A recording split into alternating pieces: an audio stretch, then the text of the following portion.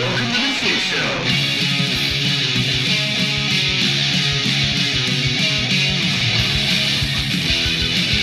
For the white man users. Hashtag not militia. Setting fire to the blunt of allowable opinion.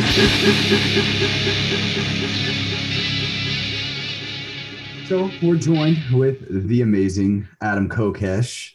Thank you so much for joining us. We have questions about the military that we're going to go over because I think it's very interesting where you came from, especially militarily wise, and kind of how you got to where you are now, which is a giant supporter of what does it say? How do you say it? I'm about as anti-militarism as you can get. Yeah, that, and you want the dissolution of the United States government in a, what is it, formal fashion? No, not a formal fashion. I'm glad you put it by the objective rather than the means first, because if you say Adam Kokesh ran for president, people are going to think I'm an asshole, just like the rest of those psychopaths trying to grab the ring of power. But no, our platform in running for the Libertarian Party presidential nomination was to dissolve the federal government in a peaceful, orderly, responsible bankruptcy process to leave us 50 independent states and, of course, up to 562 sovereign nations and 14 independent territories now, sovereign states. I think there are a few others you can count that might break away in this first step in the process, but it's the first step in what I see as the future of humanity in localization or decentralization applied to geographical based government functions. If I could say it any more nerdily, I would. But the idea of like, what about your government needs to be tied to people by location? You know, if you want to be part of a health insurance collective, if you want to be part of an unemployment collective, if you know, all of these things that thanks to the digital era we live in, we can create voluntary collectives all over the world, globally, that have nothing to do with geography. So the idea of being tied together under a single large authority of the United States federal fucking government. I mean, really? Are we still doing this? This is more embarrassing at this point than England having a fucking monarchy and still kissing their ring. Seriously? We still have a president and a U.S. Congress and Senate. I can't imagine a greater den of thieves and crooks and lowlifes. I mean, they are the most capable psychopaths in the world who pull the levers on this fundamentally evil system that is a product of the archaic concept of a government being something that exercises its authority as a means of owning territory and just gets, you know, bigger and bigger. And within that territory, as we know, what is government today? It's a monopoly on force. They get to do things, I mean, they do things, whether they get to or not. Sometimes they get in trouble. But generally, being government means, you know, you can steal and call it taxation. You know, when you screw up or hurt people, whether it's by accident or not, war or the police state or violating people's rights, you don't have to say you're sorry. And the only accountability is, well, if you don't like it, you can vote for someone else in 2 years or in 4 years, and then you can't. Whoops! I guess we get to just keep fucking you over until we die. You know, like no, it's until the system dies, until we learn better, until we evolve past this, and that's what this is. And in a way, the presidential campaign is, you know, why. Just so we're clear, I'm not putting on the ring of power. We throw it in the fire on day one. That's what you do. I've seen The Hobbit. Goddammit. What do you do when someone gives you the ring of power? You throw it in the fire. You don't put it on. It's going to mess you up, right? So you know, that's the idea, is that I would resign on day one, and a vote for me, you know, if I win the Libertarian Party nomination in 24, perhaps, would be a vote to dissolve the federal government to do this. And it's a, you know, legitimate option to the current system. And really, it's kind of like, hey, let's do this the easy way, because if we don't apply a solution as big as this goddamn problem soon, it's going to be its own problem. You know, like this thing can only last so long. You know, we're going to be doing things the hard way if we don't pay attention to this existential threat of the unsustainability of the federal government of the United States of America today. And when it comes to the militarism thing, breaking up the United States military would get us to a much more American defense model. And that is that the American founders wanted a no standing army. They were very explicit about that. They wanted a decentralized militia-based defense. And aside from all it really is an unavoidable fact at this point that the military of the United States of America, no matter how hawkish you are, is wasteful, spends way too much money to get way too little done. Even if you want all of the effective deterrence, to say that it is spending your tax dollars effectively, or even that the foreign adventurism of the global war on terror has had sufficient justification in terms of defense. Those are just, you get the fuck out of my face with that shit. You're going to get laughed out of every room going, oh no, the war in Iraq was a good idea because look at all of that. No. And Afghanistan was totally worth it, $14 trillion. I mean, we could have ended world hunger a few times over and, solved all these massive global problems and given everybody in the world free solar energy but no, war in Afghanistan, good idea. I mean, I'm making up those comparisons, but it's something like what, $14 trillion? Like, really? How many times, for how long could we just end world hunger? Like, indefinitely with that money. I mean, that's the sickness and the insanity that militarism today represents. Yeah. Are you optimistic for I guess the decentralization of the federal government? Do you think it's possible in maybe the near future? Yes, generally. I don't want to say that is the inevitable way forward. If I try to answer your question by kind of backing it up, like the first way that I interpreted it as, are you optimistic about humanity continuing to progress and get more peaceful over time and eventually achieve what we as libertarians would describe as a free or voluntary or ethical society? Fuck yes, absolutely. And on this count, I think I bring to the conversation around libertarianism a bit of a unique historical perspective that I've synthesized from a combination of my study of the work of Professor Steven Pinker at Harvard, who did Better Angels of Our Nature and a great TED Talk called The Surprising Decline in Violence, who has more or less proven irrefutably academically that violence is on the decline over the course of human history. Your odds of, and you just think about it, stop and appreciate this like fundamental, beautiful measure of human progress. And what is civilization? Well, we don't kill each other all the time. We work together, we cooperate. And I would say at a deeper level, almost spiritual, but maybe more scientific, that this is fundamentally connected to the nature of life itself. Multi-cell organisms beat out single-celled organisms. Human societies that cooperate as opposed to fight all the time are going to outcompete those that are always at war with themselves or each other or have a high level of violence within their societies. Trade is good. Cooperation is good for life, for the life force of the universe itself. And I think it is a clear part of the evolution of intelligent life as well, to learn how to kill each other and then to learn that it's a bad idea, and we're getting to this point where, I mean, today we do kind of take it for granted. We live at the most peaceful times in human history by fucking far. I mean, nasty, brutish, and short has now been demonstrated statistically as shit was really fucked up. Life is good. We have it so good compared to all other humans who have ever existed. We have it so good. Absolutely. And to think about what could derail that really fundamental curve of human progress, that beautiful arc of history that, MLK would describe as bending towards justice. What could derail that? And I don't want to say it's inevitable because, an asteroid could hit the planet, or meteor could blow us up, or, we get just a handful of psychopaths. This is why I'm also very passionate about being anti-nuclear weapons, not freedom for nuclear energy and even nuclear weapons in a free society and in an abstract sense. If you can get insurance and there's a reason and support, sure, hypothetically, I don't know. But governments with nuclear weapons, fuck no. And that is, and generally speaking, I should say, any kind of nuclear device without appropriate safety protocols. And one of the appropriate safety protocols of anything that's dangerous is don't let government touch it. Everything they touch turns to shit and kills people. Don't let government touch the nukes.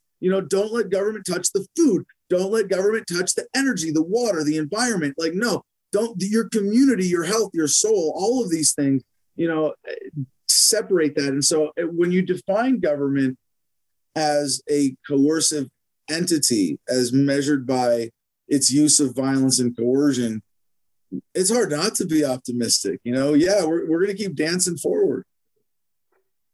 Yeah, that's awesome. Go ahead, Typo. Yeah, I was just going to say, like, I've kind of remained optimistic a lot.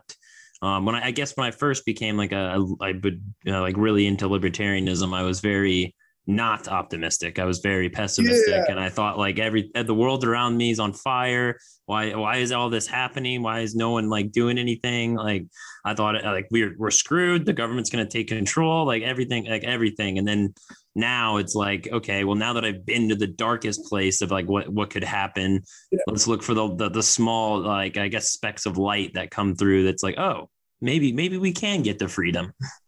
No, man, it's even deeper than that. And there's a very important, immediate, practical relevancy of this perspective of optimism.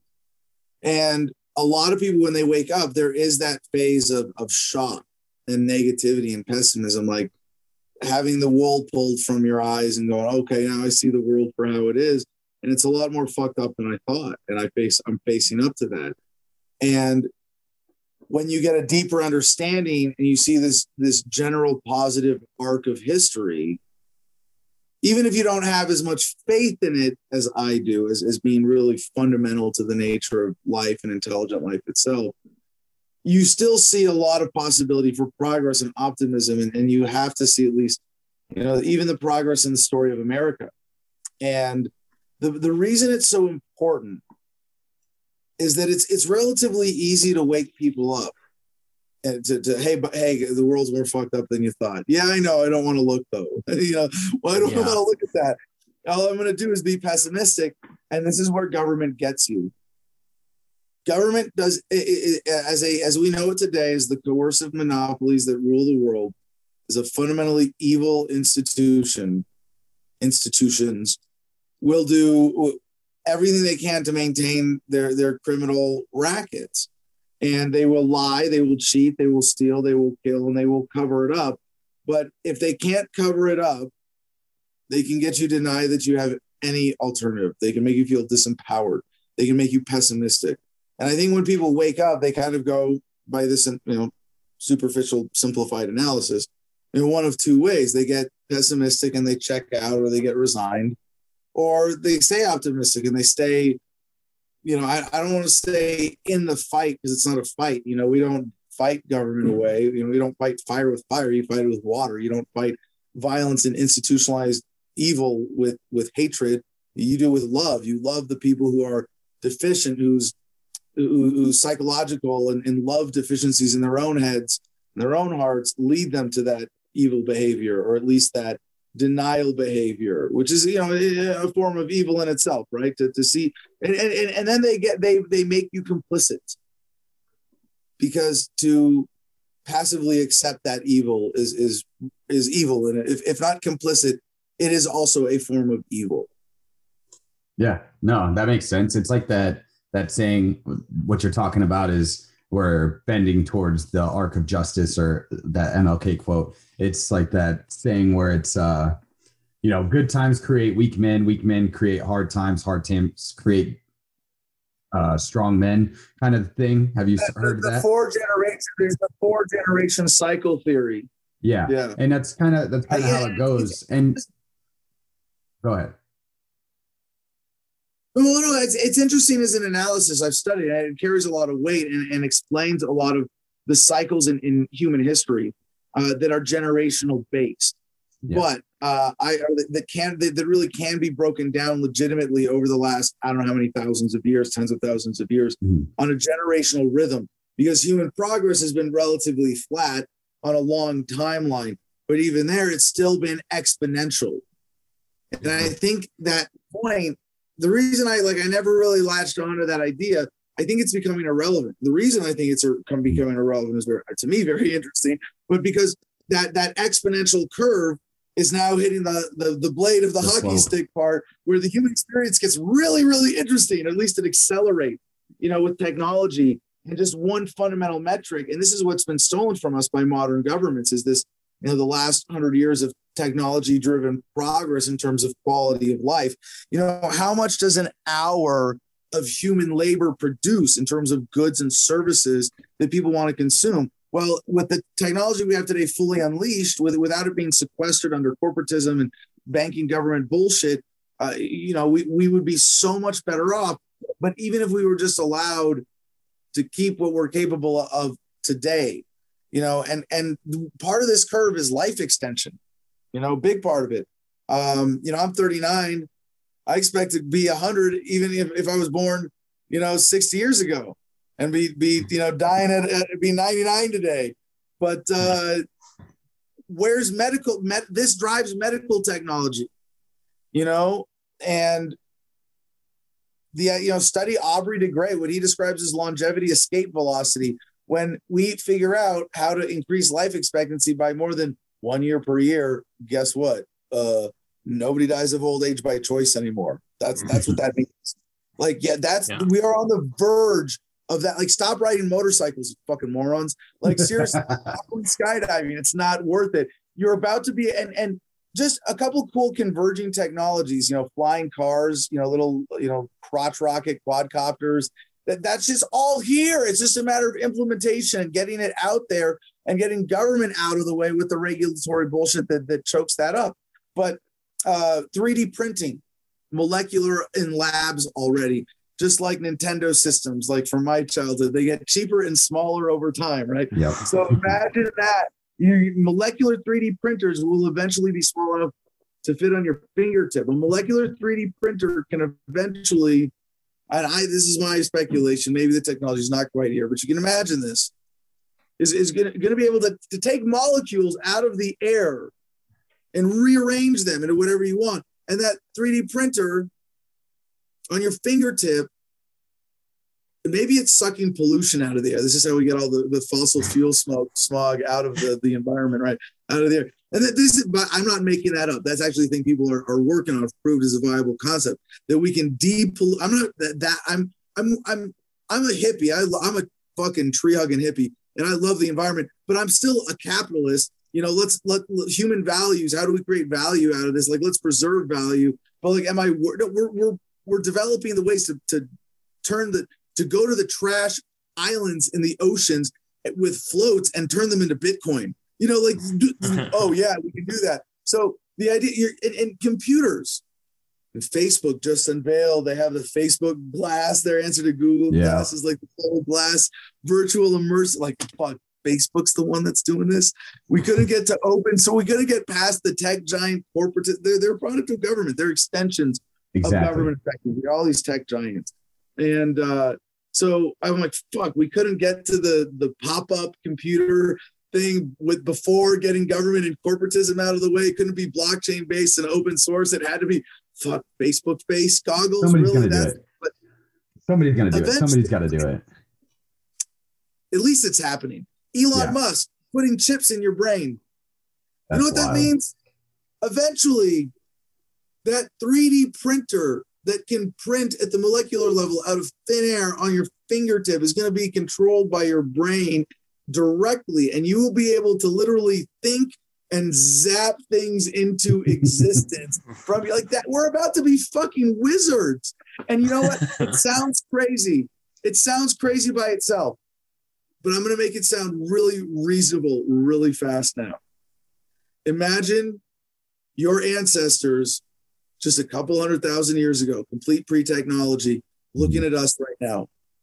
We're fucking wizards to them. Yeah. Well, especially just look at the last 100 years. You can see that's a curve. Yeah. Moore's law, computing power doubles out. It's driving that whole thing. And I know it's not precise, but clearly the progress of technology is exponential. And this gets to my optimism and my faith as well. All those things that have driven that decline in violence.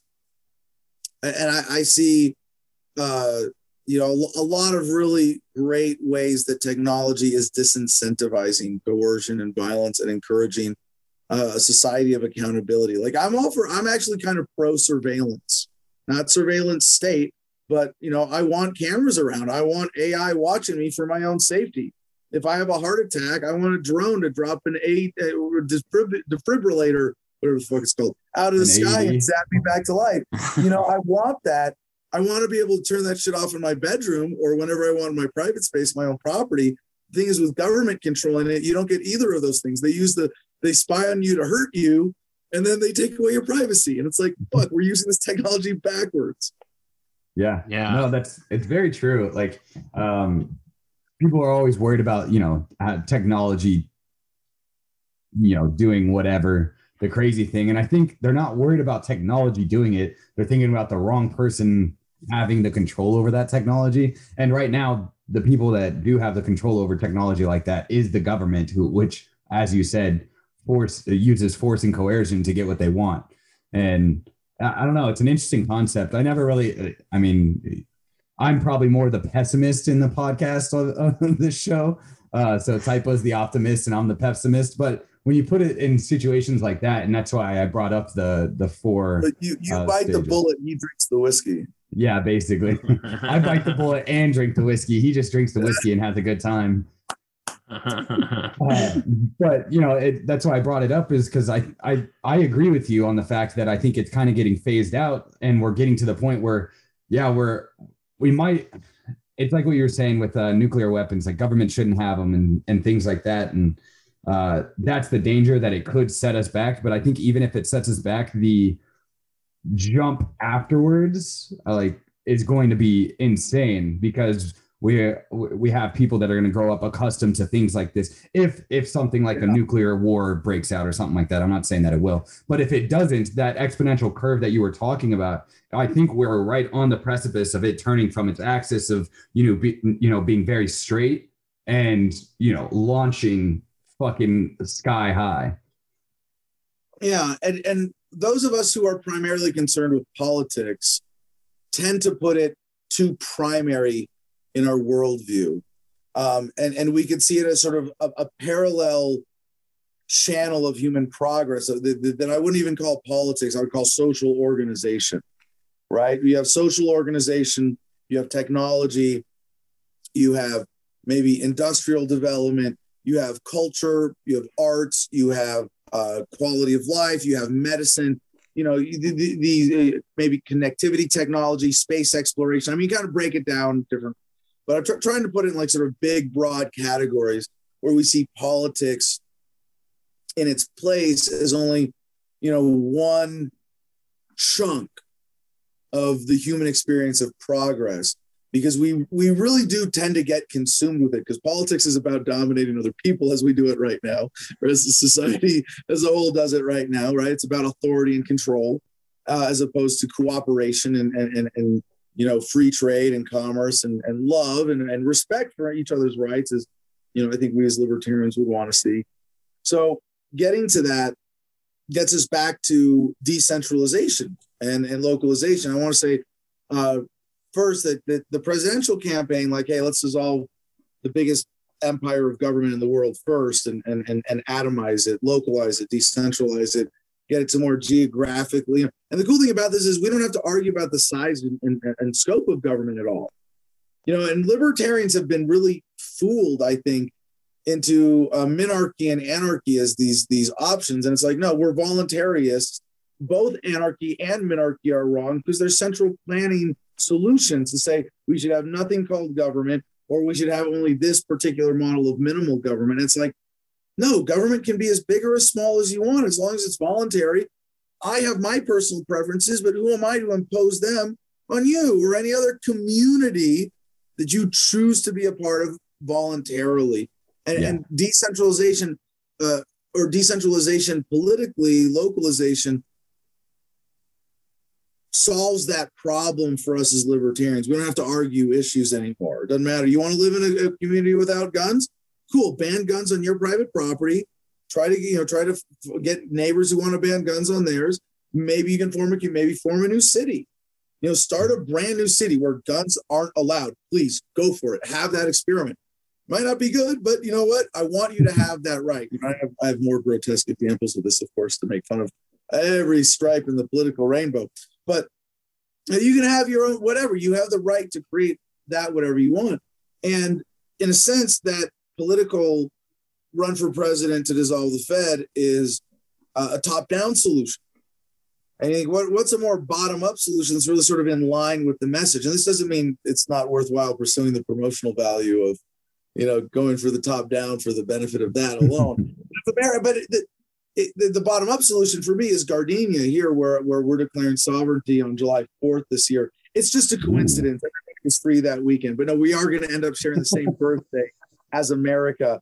We're so American that we had to come up with a new term for it. So it's Gardenian, because Gardenia is short for the Garden of Freedom, which is the name of the independent sovereign constitutional republic of the Kingdom of the Garden of Freedom in perpetuity. I am, of course, King Adam Charles Kokesh I. I have a much longer title, but I'll spare you for now. So there's this, and it's a little tongue in cheek to make fun of the authority of government, right? But it's a legitimate experiment or I should say, exercise of sovereignty that I'm doing as a micronation, or starting a micronation, where we don't have if you want to say, well, I don't know, we declare independence on July 4th. I think on July 5th, we declare war against the United States of America, and then surrender on July 6th for like a multi-billion foreign aid package. That would be or we declare ourselves a narco-terrorist state, and then we'll have the CIA dropping pallets of cash out of the back of the So that's our development plan. No, but in a very serious way, there are a lot of micronations that have been done in protest. I'm a big fan of the story of the Conch Republic. But then there are complete parody and total joke microstates, micronations, all the way up to very serious endeavors and very successful endeavors. One very bit larger, serious one is I'm a fan of is Liberland, Jedlicka. We're on a slice of land in Central Europe where they don't quite have legal access. So it's not, I can't say it's a success yet. But then like Sealand, where they occupied an abandoned British sea fort that was outside of their territorial waters, and they've more or less been left alone there for decades. So what happens if I say, hey, fuck you, American government, the same authority by which you, or the same legitimacy from which your authority comes from, is it someone declared their independence and said, screw you, King George, we don't want to be a part of your empire. Well, I did the same thing, in my words, today, and it has just as much weight and validity as anything else that's ever been done. We're going to do a formal declaration, and we're going to notify appropriate parties. Did you sign a document? Validity. Yeah, right. Well, actually, we're going to be like the American Revolution, but better, because we're committed to nonviolence, and that's the main thing, is that we are demanding our sovereignty, and we may defend it, in a peaceful resistance. But we will never, in the exercise of our sovereignty, do harm to another human being unless there's an immediate self-defense situation. Right. And even then, I'm not a pacifist. I believe in the right to self-defense. But I even among most people who believe in the right to self-defense, I'm on the side of extreme restraint. I'm a fan of non-lethal self-defense, especially. I carry pepper spray as a felon. I'm not allowed to have a firearm anyway. But when I did carry a firearm, I always had pepper spray also, because I think it's irresponsible to say I could go to deadly force, but I won't have this means of escalating that might save a life. Even though I'm justified in taking a life, I can preserve a life. So that's often the case, the least force necessary. But this gets me also to one bigger point from what you said. If this system really is unsustainable, and we see that we are on the verge of a whole other reality, if only because of technology driving this. And, technology is the activity, that touch, like all of these major things must inherently touch other things, art and culture and science and industrialization and politics. They're like, I don't know, 8 superheroes on a team together, something like that. They all have certain power, and they all have to work together to advance humanity. And right now, politics is really dragging shit. And we have to, like, those of us who think of politics as with a certain primacy that it doesn't deserve. We put it in its place and we go, fuck, we got to catch up with everybody else. Like we're doing government like, this ancient, evil, coercive model. No, for those of us who care about politics and want to be leaders in the realm of politics, if only thought leaders or leaders by example or whatever it is, media producers, to say, we got to be thinking bigger. We got to be offering a real alternative that's at least keeping up with science, and I would say, and I don't want to try to evaluate all these realms, but right now, science and technology, well, I mean, they're all like government. What's government's role on the superhero team right now? They're the ones that walk around and, flick everybody in the dick when they're not looking. Like that's who government is on the team of superheroes of these great dynamics of human progress. Or really, they're more the ones like kicking them in the balls really hard, constantly. Because, why don't we all have self-flying cars by now? Why haven't we cured cancer? Like, why is technology not solve these problems? Oh, because government. Right.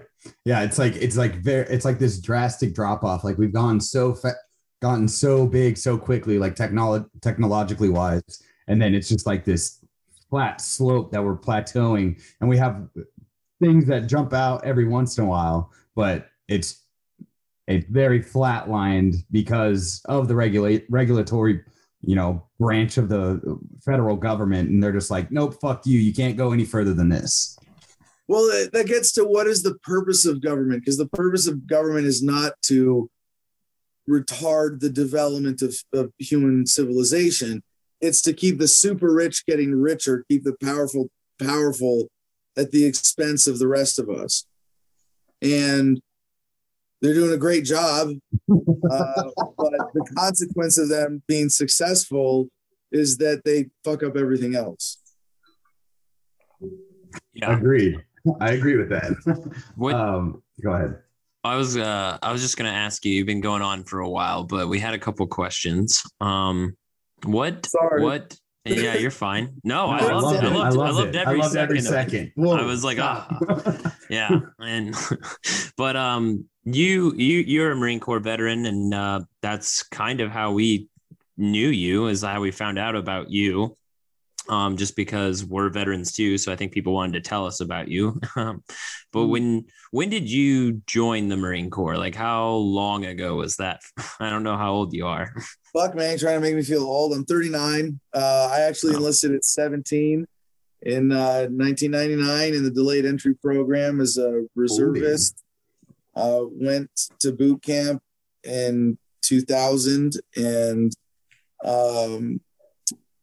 my plan was to defer college for a year to do all my training at once, do enlisted time as a reservist, so I could be an officer later and still say I'm former enlisted without having to spend a whole lot of time picking up cigarette butts. And while I was in college, I was reserves, field artillery, November Battery, 514 Pico Rivera. Actually worked on an M1908 howitzer, the ones that shoot, 100-pound artillery shells. That's some ancient fucking technology. I can't we're walking around with smartphones shooting cannons. It's kind of embarrassing. Now that I think about it. But these weren't even self-propelled. The Army had the self-propelled ones. Ours were towed by trucks. I know. Artillery. I mean, even now, just thinking about hey, we need to kill people. What technology do we have? I don't know. Well, we could hire a lot of people with clubs to beat them to death slowly. Let's do that.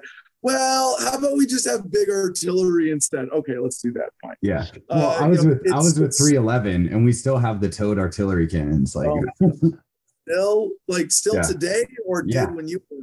Well, it did when I was in, and I was 2000. I got out in 2016. That's when I was with 311. Pretty current. God damn. Am I off? Is it you pull the string, gun go boom? It's still that shit. It's still the same thing. Everybody rammed around with you have a rubber plunger. Yes. You have a tray that two Marines pick up on either side. You use your thumbs to brace so the round doesn't roll off. You don't get up right in front of the barrel, and then the third guy comes in with a rubber plunger and jams in the ogive, the impressionable brass ring into the rifling of the cannon. Yep. And then another guy comes in with the powder and they slam the big metal door. And then they put a little primer bullet shaped thing into it and then a string on a hook. And you stand back and you pull the string and the gun go boom. It's one of those. They still do it. Full string, go boom. Full string, go boom. Cover your balls, cover your head. Full string, go boom. It's fucking, I mean, if killing people for government wasn't dumb enough, do we not have to make it so insanely, obviously wasteful and stupid? Like the glorification of militarism is the ultimate. I make a very important distinction between like a warrior and a soldier, whereas a warrior is a noble endeavor of putting your life on the line to protect people who can't protect themselves, to defend your family, your community. But to be a soldier is to kill for politician, and it's fucking pathetic. It's to be a violent cuck, and to give up your sovereignty that way over something that, as a man or even as a human being, is something sacred, that they want to protect other life, and to give that over to government is the sickest perversion of everything that's good to be human, and it is so holding back humanity. And this is just one example, but anyway, so I was in college. In November Battery 514, doing 1 weekend a month, and then and funny, my last name being Kokesh, of course, is a reservist. My nickname, is it obvious yet? Okay. Kotex. Okay. Oh. So I volunteered to go to Fallujah in 2004 with the civil affairs team when we saw that our unit wasn't getting called up, and I joined the Marine Corps because I watched Full Metal Jacket, and I wanted to be the first kid on my block with a confirmed kill. Yeah, you too. It's supposed to be an anti-war movie, man. Kubrick, you fucked up because it still like glorifies. They still use it. They still use it. They still use it in boot camp. I mean, for me, part of it was the masochism of, well, this is an experience that could drive, spoiler alert, someone to suicide, So I want that challenge. Mm-hmm. And I get it. I was very disappointed, like from the beginning. Like it was challenging, but it wasn't like hard. No, I mean, we talked about that. Man, I went to boot camp in 2000. You went in 2012. What was that? When did you go? When did you go? Man, my 782 gear was chainmail. I don't know what the fuck you're talking about, young Thor. It was hard back in my day. It was hardcore. None of this pushy shit. Stress. I bet you had stress cards in boot camp, didn't you? No, not yet. Marine Corps still doesn't have those. Okay, that's an Army thing, though. They actually do that. Yeah, they actually do that. Boot camp is to screen people who can't handle stress because you don't want them in combat with you. Yeah, but at the same time, they don't get rid of those people that can't handle stress. They just, right. That's one of the stress cards. You just hit. It's funny too when you're like in the military. You want to that's when you first become critical of government. Is because you're watching all this around you and you're like, what are they doing? Like, what is going on? Why? You can't understand anything. Like sometimes there's literally no explanation just because someone said so. And you're like, what the fuck is going on? And that's when you they train you, right? Instant obedience to orders, instant unthinking reactionary obedience. And there are conditions under which hypothetically that is appropriate in endeavors of human communication, but it's not, you're in the military, you do what the politicians say no matter what. It's, hey, we're building something, and every time I say go, you have to move your hand or you're going to get a nail through it. Okay, cool. Don't think, move your hand. But that's not like, hey, don't think, go kill those people. Like, no, it's a real perversion. In a very sick, sad way. So anyway, I was in Iraq, Fallujah 2004. I was there for the first battle, but not the second, which was the big one. But that was a big part of the awakening process for me coming home, realizing that the second battle was put off to be after the election so Bush could get reelected. And as a result, about 100 Marines died who wouldn't have needed to. And probably thousands of Iraqis in the city of Fallujah and around it. And being able to look back at my own experience, that it was like, man, that doesn't sit right.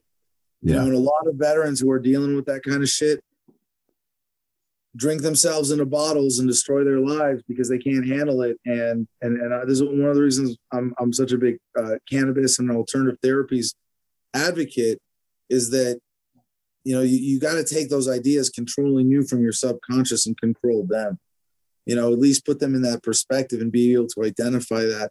And when you have a troubling experience, if you're not clear in your head, you might not follow the rabbit hole that you need to follow to get to the bottom of it and say, that's the criminal, that's the evil, and make sure that you actually step up as the warrior that humanity needs today to make sure the next generation learns from our mistakes in this generation. And so this is why I just started a 501c3 nonprofit called Homefront Battle Buddies. And our mission is to create a community of veterans through online organizing and in-person retreats to facilitate pursuing alternative healing therapies and transition to civilian life. And so as the C3, we get to spend a lot of money facilitating and, you know, have legal separation from anything that might be illegal. But our first retreat is coming up here in May, where cannabis is legal in Gardenia. Not just, well, everything's legal in Gardenia, but also in the state of Arizona. Cannabis is full rec now. And so we have, and this is our board meeting, our board member sort of formational organizational first retreat. It's not really like a, you know, service retreat. It's a create the organization retreat. Yeah. But we've already got a cannabis caterer, you know, Nice. and I won't say for legal reasons yet, but there are a lot of other, like, if the C3, the nonprofit, has nothing to do with it, but veterans show up to help each other, facilitating all, like, there's going to be, you know, a lot available. We haven't, you know, I'm the chair and the founder. I have an executive director. We're in the process of developing all this and inviting people to be board members right now who we've worked with and we want to involve with this project. So for now, I'm going to be a little more cautious than otherwise about any potential legal liabilities to protect the C3 status. But to say we're gonna facilitate veterans doing cannabis where it's legal. I think we're pretty fucking safe. You want to take away my C3 status for that? Oh, you fucked with the wrong Marine if you want to go down that road. No. But you know, use us as the battering ram, because psychedelics, all of the alternative therapies that are relevant to the veterans' experience in PTSD are also going to be critical to advancing humanity past statism and militarism and this whole paradigm of conflict and coercion that we find ourselves in right now. The studies right now on psilocybin with, you know, vets with PTSD are insane. They are just insane. Amazing work. And it's fucking it's awesome. Time to start putting them in guys' hands. It's time to start getting vets that experience. You know? Yeah. And I love that. I didn't know that you were doing that. We're gonna make it happen. Yeah, I didn't know that you were doing that. That's awesome. We're down in Phoenix. So we'd love to come up. Visit. I'm like 2.5 hours away tops if you're in Phoenix. Yeah, that's what I'm saying. All right, text me after this. We'll figure it out. Actually, this weekend would be really good. I'm building a cabin up here, and we're preparing the facility. My 10 acres, my homestead that I've wanted to use for a lot of things like this. And this is just, I also have, geodesic dome business I do here and, you know, all my own fun homesteading projects. But this is like the first big mission for the property. And, we might be developing it out. So maybe we have 10 little tiny homes, like, bunk cabin kind of, loft cabin things. And you actually have the name of the organization is Homefront Battle Buddies. We had 10 of them, 2-man bunks, or, using gender biased terms, reminding everyone that we are inclusive of everyone with a military experience, even those that don't have penises. But no, we're making a very deliberate effort to make sure that that women are included in this. We have a number of women on our board of directors, and just like they can take a dick, they can take a joke. So we're happy to include women in the spirit of this and inclusiveness in the same way as in the military. But to have a facility developed here where, we could, create a model and then set up regional facilities. This might be where the rubber meets the road in applying some of these early studies and creating, a practical way. And again, this doesn't hurt our 501c3 status at all. I don't know. I'm going to say, I don't know. Don't mess with me over this. But, if a 501c3 hosts an event and at the event, 2 people share mushrooms, is that our liability? No, we're keeping everybody safe and we're doing what we can or what we need to facilitate. If it just so happens that, all the drugs are paid for by the chairman of the board personally, who knows? That's just different. We'll see how they get distributed. But no, you get the concept. We are creating a nonprofit that has a very serious 501c3 tax deductible organization. We want to help people give less money to government, and we want to maintain that legal status. And with what's possible right now, both in terms of where we are with the drug war and a sort of generational understanding of the veterans experience, the time is ready for this. Yeah, dude, that's fucking awesome. I love it. That sounds super.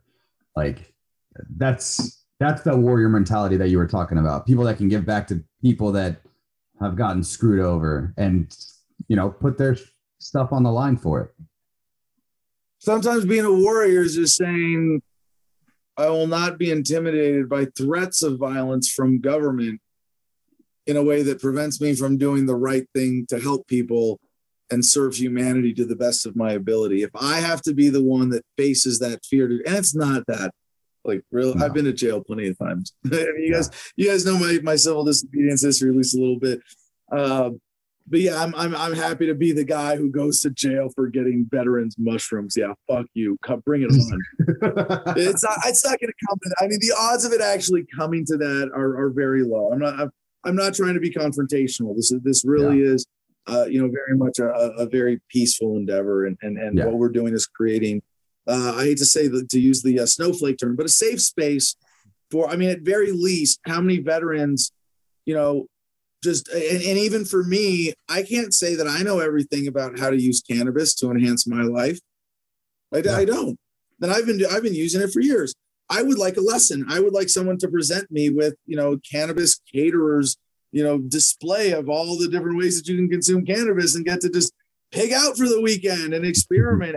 And for that, you do need a safe space. You want to put a space that's where, and drugs are only a part of it. My vision for the way that we would do these retreats would be much more open source.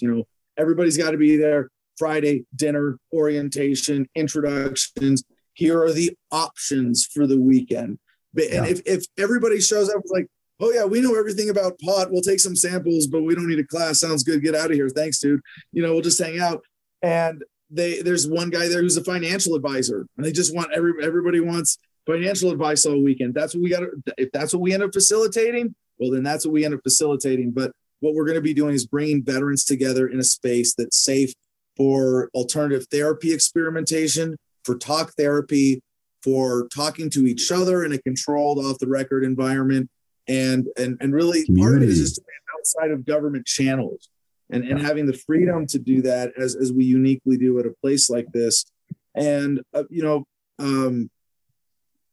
there's a big part of it for me is not relevant for me because of my experience as an activist prior to this project with Iraq Veterans Against the War, where I was compelled by conscience at the time to testify publicly about what I had been a part of and what I'd done and what I'd experienced. And I confessed not only to recognizing, we were a party to a war crime is the whole thing, but no, specifically committing war crimes in following the orders that I was given, particularly one night, but at various times, and how we were ordered to guard detainees. And for me, it was sleep deprivation.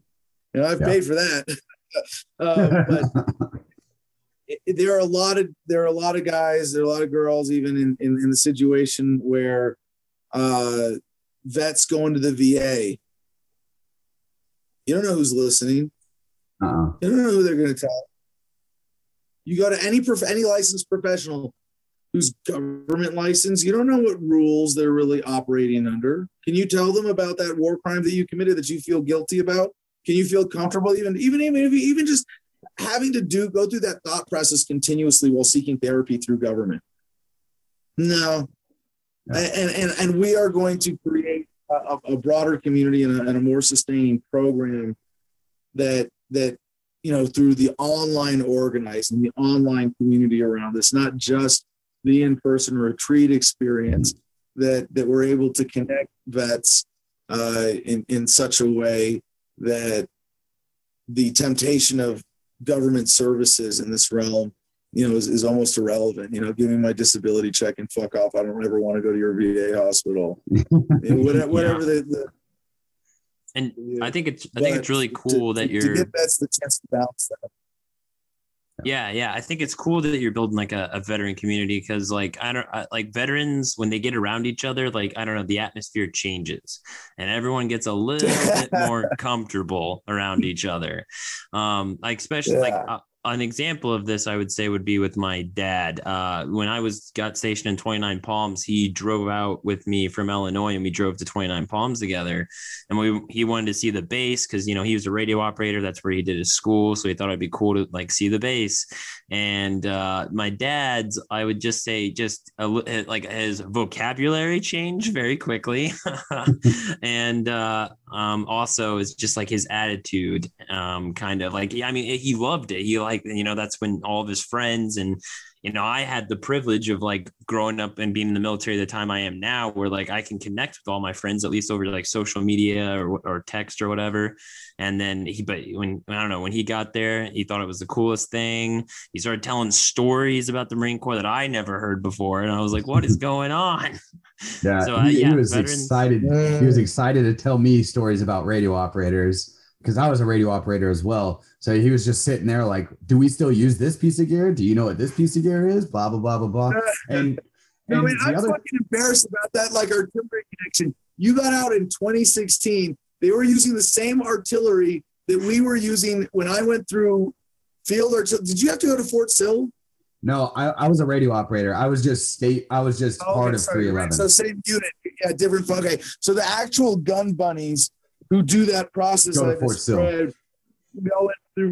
That's still a thing. We had to go to Army training camp to do this, to learn how to use these machines that in the year 2000 they were telling us were essentially Vietnam era equipment. And you're saying they're still using it today. M198 howitzers. Holy shit, that's embarrassing. What kind of radio did you guys use? I bet you we still use it in the Marine Corps. Prick 119, I think. Yep, we use it. Oh my God. And the Prick 119 was like one generation past Vietnam.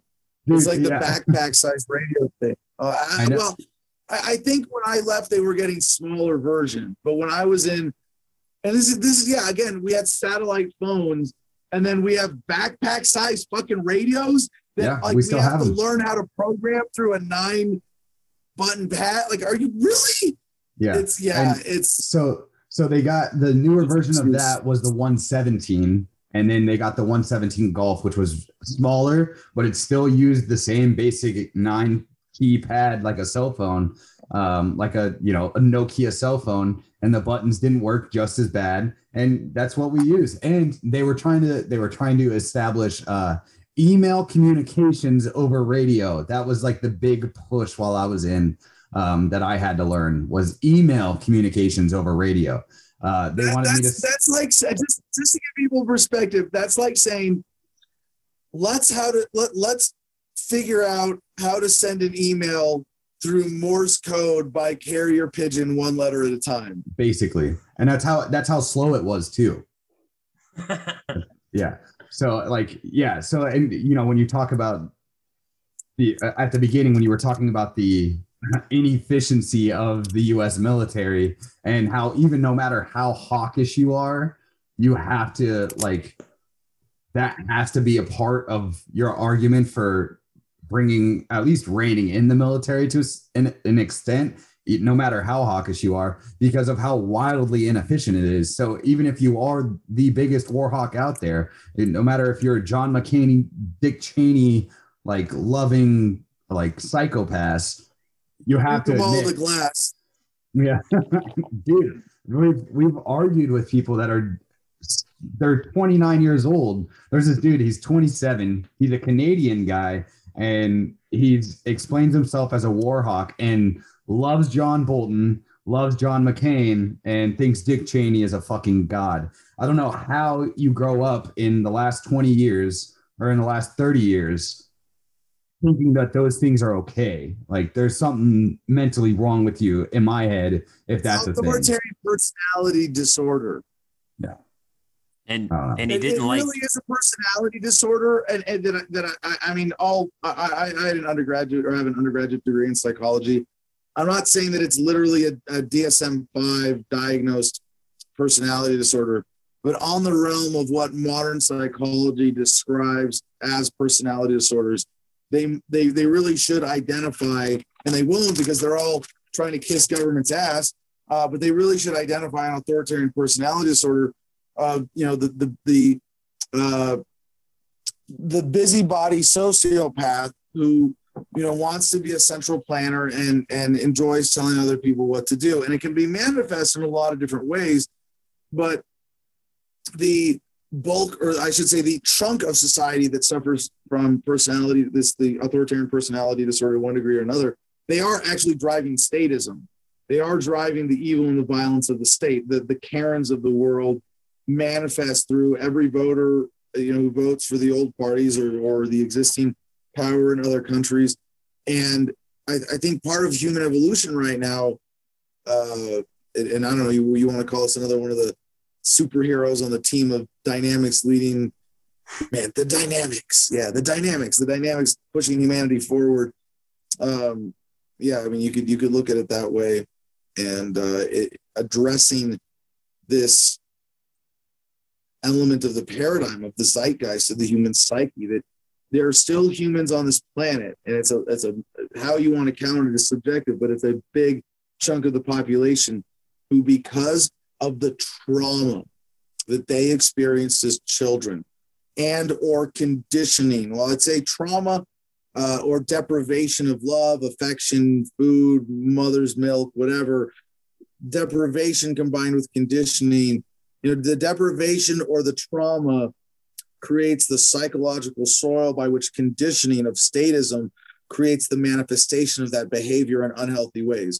If you don't have any conditioning and you have that fundamental psychological deficiency, it might drive you to be a Karen, but it won't drive you to be a John Kerry. It's a good point. Yeah. I like that.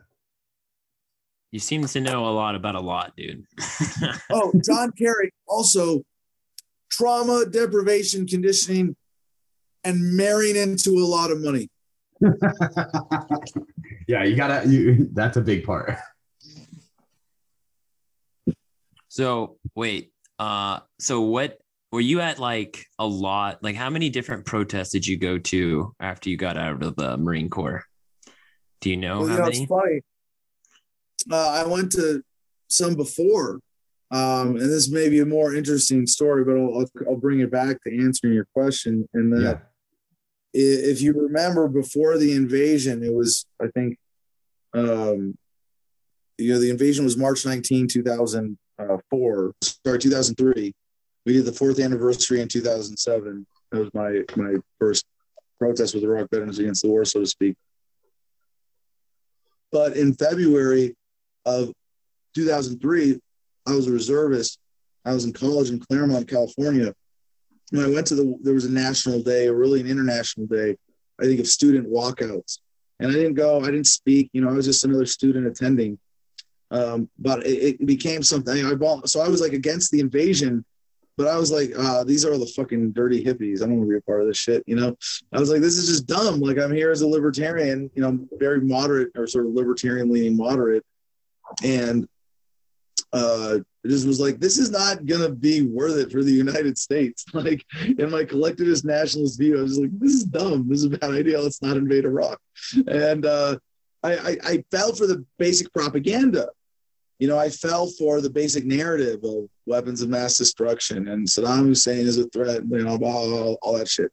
So the narrative after the invasion was something like, for me, we're cleaning up our mess, and this is responsible foreign policy. So I volunteered to go. And I volunteered specifically to go in civil affairs because I wanted to be the tip of the spear, rebuilding Iraq, and part of the disillusion was finding that it was really an infantry-driven occupation. Right? It was, infantry had areas of responsibility. I mean, if you were there in artillery, you're just, in the rear with the gear at some fob, You never leave the wire unless your unit becomes, well, everybody at some point becomes provisional MPs, right? Military police. We're doing some kind of provisional infantry patrol, whatever, and at least in the Marines, any kind of combat arms gets rotated through different duties. But the artillery work, you're not like going out in combat. You're just chilling there, manning a post, and they called in fire like what? Pretty rarely, probably, at this point. Even when we were there, it's not like artillery was just an excuse to spend money and bring people in. Like, we had drones in the sky. We had seen what 30 Spectre gunships. Why the fuck do you have like major Marine Corps artillery units dragging M198 howitzers from Vietnam into Iraq and Afghanistan? Are you fucking this? You're doing something else, aren't you? Oh yeah, you're just trying to fuck us all over. Okay. So then I got out, and I actually didn't wake up for quite a while, really. I volunteered to go back in 2007 or 2006. Instead, got in trouble for having brought a pistol back the first time, and did a year mowing lawn stands in barracks at Camp Pendleton as a pissed off sergeant with combat experience, decorations. They decorated me. It's like they threw tinsel at me when I got home or something. Yeah, you were a Christmas tree. And I spoke Arabic, and I'm like, what the? And I can't say like I'm pretty smart. I'm pretty well educated, but I'm not like naturally inclined to be woke. I'm not that clever, and it's very, I want to maintain that framing of humility for everybody, because we're up against the masters of deception, the best human history has ever seen, with the greatest technology of control at their fingertips. Of course, we're going to be fooled. It's easier to fool someone than to convince them that they have been fooled. Sometimes the more you have invested in time and energy and emotional investment in a belief system, the harder it is to change it. And that's true, especially for people who have put their lives on the line for government. So I got out after a year of that. I got busted down from sergeant to corporal the day after they gave me a Navy Commendation Medal for my first deployment. And I was just pissed off when I got out. Like, I had as much facial hair as I could get away with. My hair was 3 inches, all around. Minimal buzz. I was that guy getting out. Like, man, just getting out. Just get the fuck out of here. Were you shit hot before? Were you like before all that happened? Were you shit hot? I was super shit hot. I was like all good pros and cons. Super. And you were like hair, everything. NCIs. Hell yeah. I was like giving classes as an NCO, meritorious promotion to sergeant in a combat zone, incidentally, as it hit the system. But it was that I had earned in my time before that. But yeah, meritorious sergeant. I was pretty shit on reserve sergeant, volunteering in civil affairs at the time. Typo has this theory, and I think it's been playing out pretty true. I mean, we try to bring a lot of veterans on this podcast. We're gonna have to have you on again, because an hour and 30 minutes isn't gonna cut it. In-person interview. Yeah, I'm down. We'll have to do that. But Typo has this theory that, the ones that were shit hot, the ones that like kind of drank the Kool-Aid like real hard, when they get out. What was that? Pete Hegseth, I'm the Fox News guy.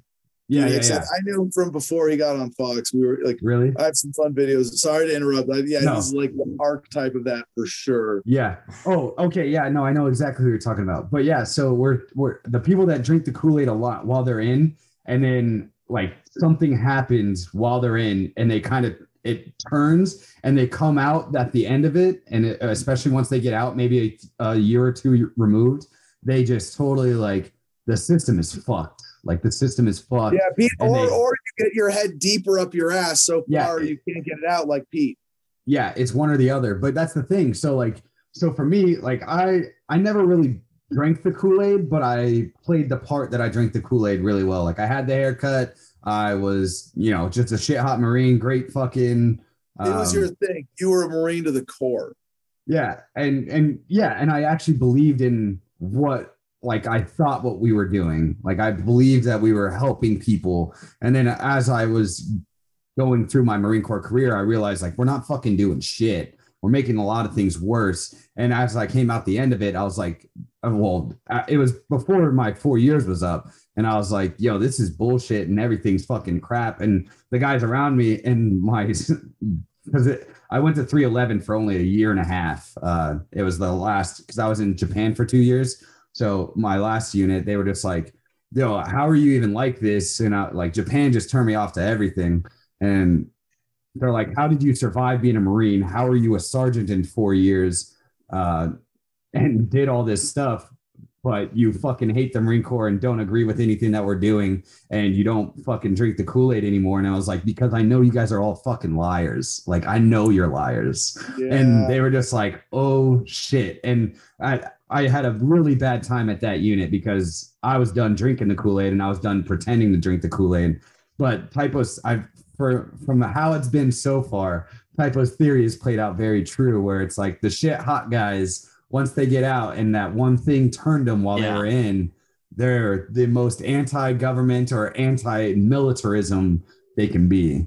Yeah, my theory was like the people that give the Marine Corps more of themselves come out and are more against it after they get out, because they did give a lot to the Marine Corps. They gave everything. They did it their best. They're trying to be the best Marine that they can, and then they realize life on the line. Yeah, exactly. Enthusiastically. And yes, willingly, almost, and how they say it, selfishly. Like sacrificially. You did everything you gave everything you had. Like literally would have gave your life. Instant, unthinking obedience. Yeah.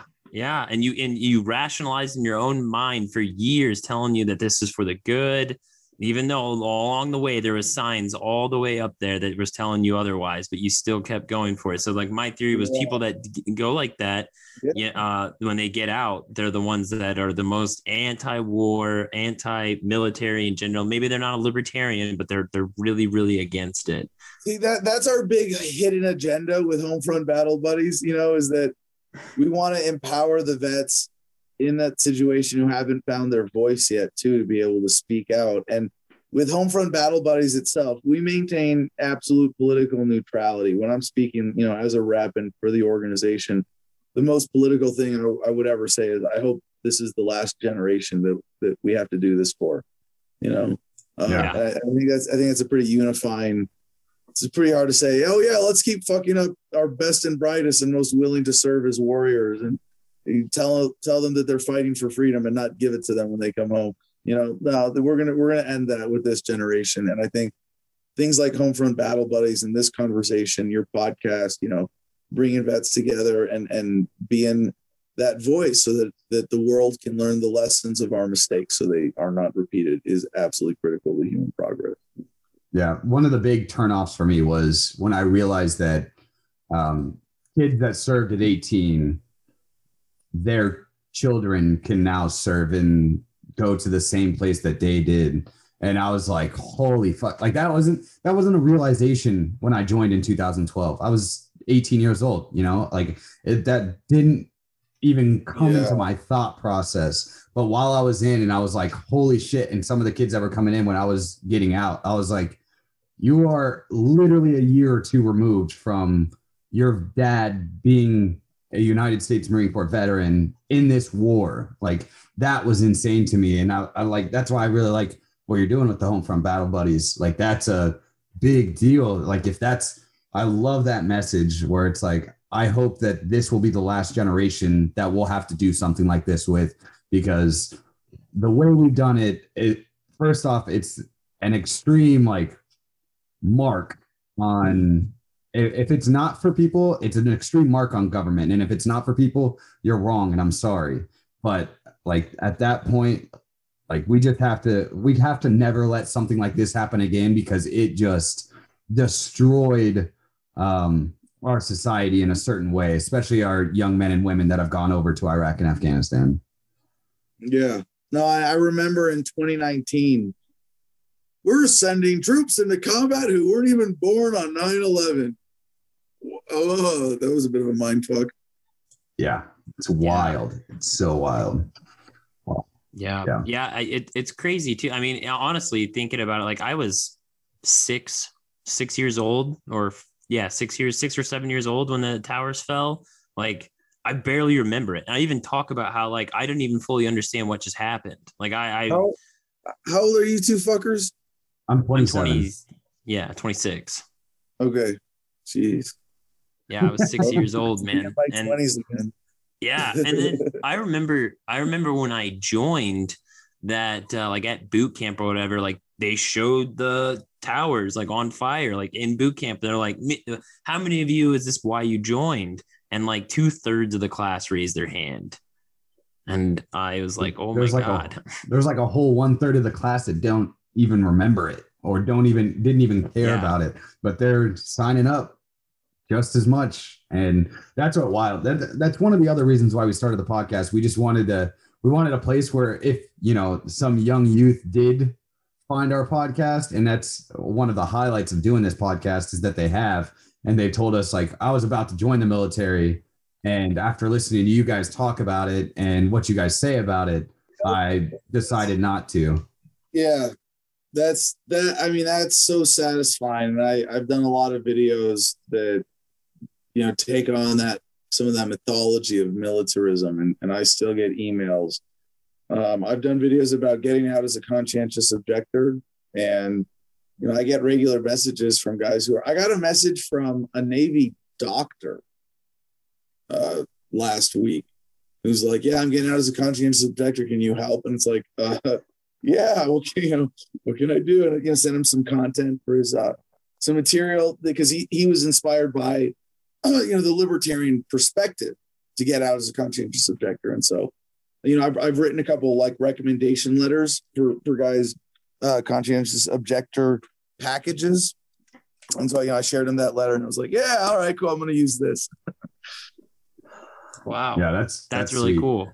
That's something that we're pretty new at like trying to make this like a bigger thing, like our podcast in general. But that's one thing that we should definitely put on our podcast type or on our website typo is the conscientious objector, and then links to the Homefront Battle Buddies. Well, yeah, and we're about to get our website up. I don't know what its status is at this moment, but we just got our seed funding, and we're very excited about that. We have homefrontbattlebuddies.com part, but also GIRightsHotline.org. GI Rights Hotline, that's a big one. Really a great sort of neutral resource, and it's for, as the title implies, GI Rights Hotline. It's an actual 800 number you can call if you're on active duty or considering enlisting or in any other legal relationship with the military, and you want some outside consultation, but especially in getting out as a conscientious objector, they will help walk you through that process. Awesome. Never heard of that when I was in the military. Never heard of that. No, they talked about Smedley Butler too, didn't they? Yeah. They did. Yo, we just had a conversation about that where they mentioned Smedley Butler a lot, but they never tell you about War is a Racket. Right. Yeah. Most decorated Marine, and that's how they frame it, and all this, and like how he was a World War I and World War II veteran, and he did all these great things, but they never talk about what he did. All the Banana Wars, Bronze Stars, Purple Heart. Yeah, he's got it all. But they never talk about what he did after he got out of the Marine Corps. Never mentioned it. Wild. It's wild. Well, Typo, you got any more questions? I think it's probably time for us to start wrapping it up so everybody can get out of here. Yeah, I just after one Marine Corps veteran to another, what keeps you going? What keeps you going in this pursuit for liberty and just helping veterans in general and building a community? What keeps you going in doing that? I mean, the same reasons that I enlisted in the first place. I want to have my life on the line for something I believe in that means something. And I've just grown and matured. And I hope that people can learn from my mistakes and grow and mature a lot faster than I did in my own slow way. And we're getting to apply the lessons of our experience as what I hope is humanity's last generation of combat veterans. And that we are on the verge of that and so many other beautiful things the idea of war and militarism and armed conflict is so painfully and tragically, embarrassingly archaic that I think unless I was, in a lab curing cancer or designing the rocket that's going to get the colony to Mars going, I can't think of anything more important to serve humanity than challenging militarism as directly as we can. Well, that is awesome. And that inspires me. Yep. I think that's a great way to end this. Is there any plugs that you want to give out before we head out of here? Yeah, of course. Well, I'm live. I got a great team behind me with my podcast now live Monday through Friday, 8 to 10 a.m. Pacific. That's Adam versus the Man live at adamversustheman.com. We broadcast on a bunch of different channels because you can't trust any of them. Not because you can't trust them, but you can't trust the government not to fuck with them and use them to censor you, as has happened to us so many times. We've been a lot of fun and challenge. I won't take this opportunity to complain about the censorship, but you can look into the numbers even publicly on my YouTube channel for yourself if you're interested. And 250,000 subscribers, and then videos with like 0 views. Okay, YouTube, GovTube, whatever. But no, it's when you have a message that you believe in and you can speak it consistently. And like I said, it's because I have a great team behind me now. I have a great remote production team. I do my podcast from in my office in front of this little black curtain here in Gardenia, and I have a producer and team of co-hosts and a whole producers club. It's amazing. And my main website is thefreedomline.com. You can get my book there for free in every digital format possible, including audiobook. So please check that out. It's 100 pages or 3 hours and 7 minutes as an audiobook. And it's the ultimate primer on libertarianism and how we apply it. And I think it's these things that I bring to the conversation around libertarianism as a political philosophy, which is really an anti-political philosophy, a philosophy of ethics and applying ethics consistently to politics. But combining that with a positive historical perspective and also a message of personal empowerment, and how this relates to emotional freedom and psychological freedom and freedom to live to your potential and a lifestyle based on your values. It's not just, hey, look at how fucked up the world is every day for 2 hours a day. We do Good News Friday, every Friday, the cutting edge of human optimization and technology and space exploration and aliens and understanding nature. We end every show with good news on this day in history. So we have a lot of fun with it, and invite you all to join. But if you're at the end of this production, thanks for listening. And I want to remind you all that Biting the Bullet does not have major corporate sponsorship because they're not here sucking banker dick every day like most mainstream media. And to do what we do requires an active and engaged audience. So thank you for being that. If you can't put your money where your eyes and your ears are, at least put a few clicks and share this and share what's important to you, and be active and engaged as a conscientious consumer of information and supporter of independent media. Love it. Thank you, man. I really appreciate you coming on. It's been awesome to talk to you. Next time we do this, we got to do it. We got to do it fucking live, right? In person, in Gardenia. That sounds so cool. I'm so excited for that. Fuck it, we'll do it live. All right, guys. Well, thank you guys again for joining us on Biting the Bullet. I hope you guys enjoyed this talk with Adam Kokesh, and all those links and stuff to his everything that he just mentioned. We're going to put it in the show notes so you guys can find it pretty easily. Thanks again for coming on, Adam. And that's the fucking... Oh, you got something else? Go ahead. As I sign off every one of my own shows, peace and love, y'all. Choose happiness and be excellent to each other. And how we sign off, that's the fucking shit show, boys. I hope you guys enjoyed it. Thank you again.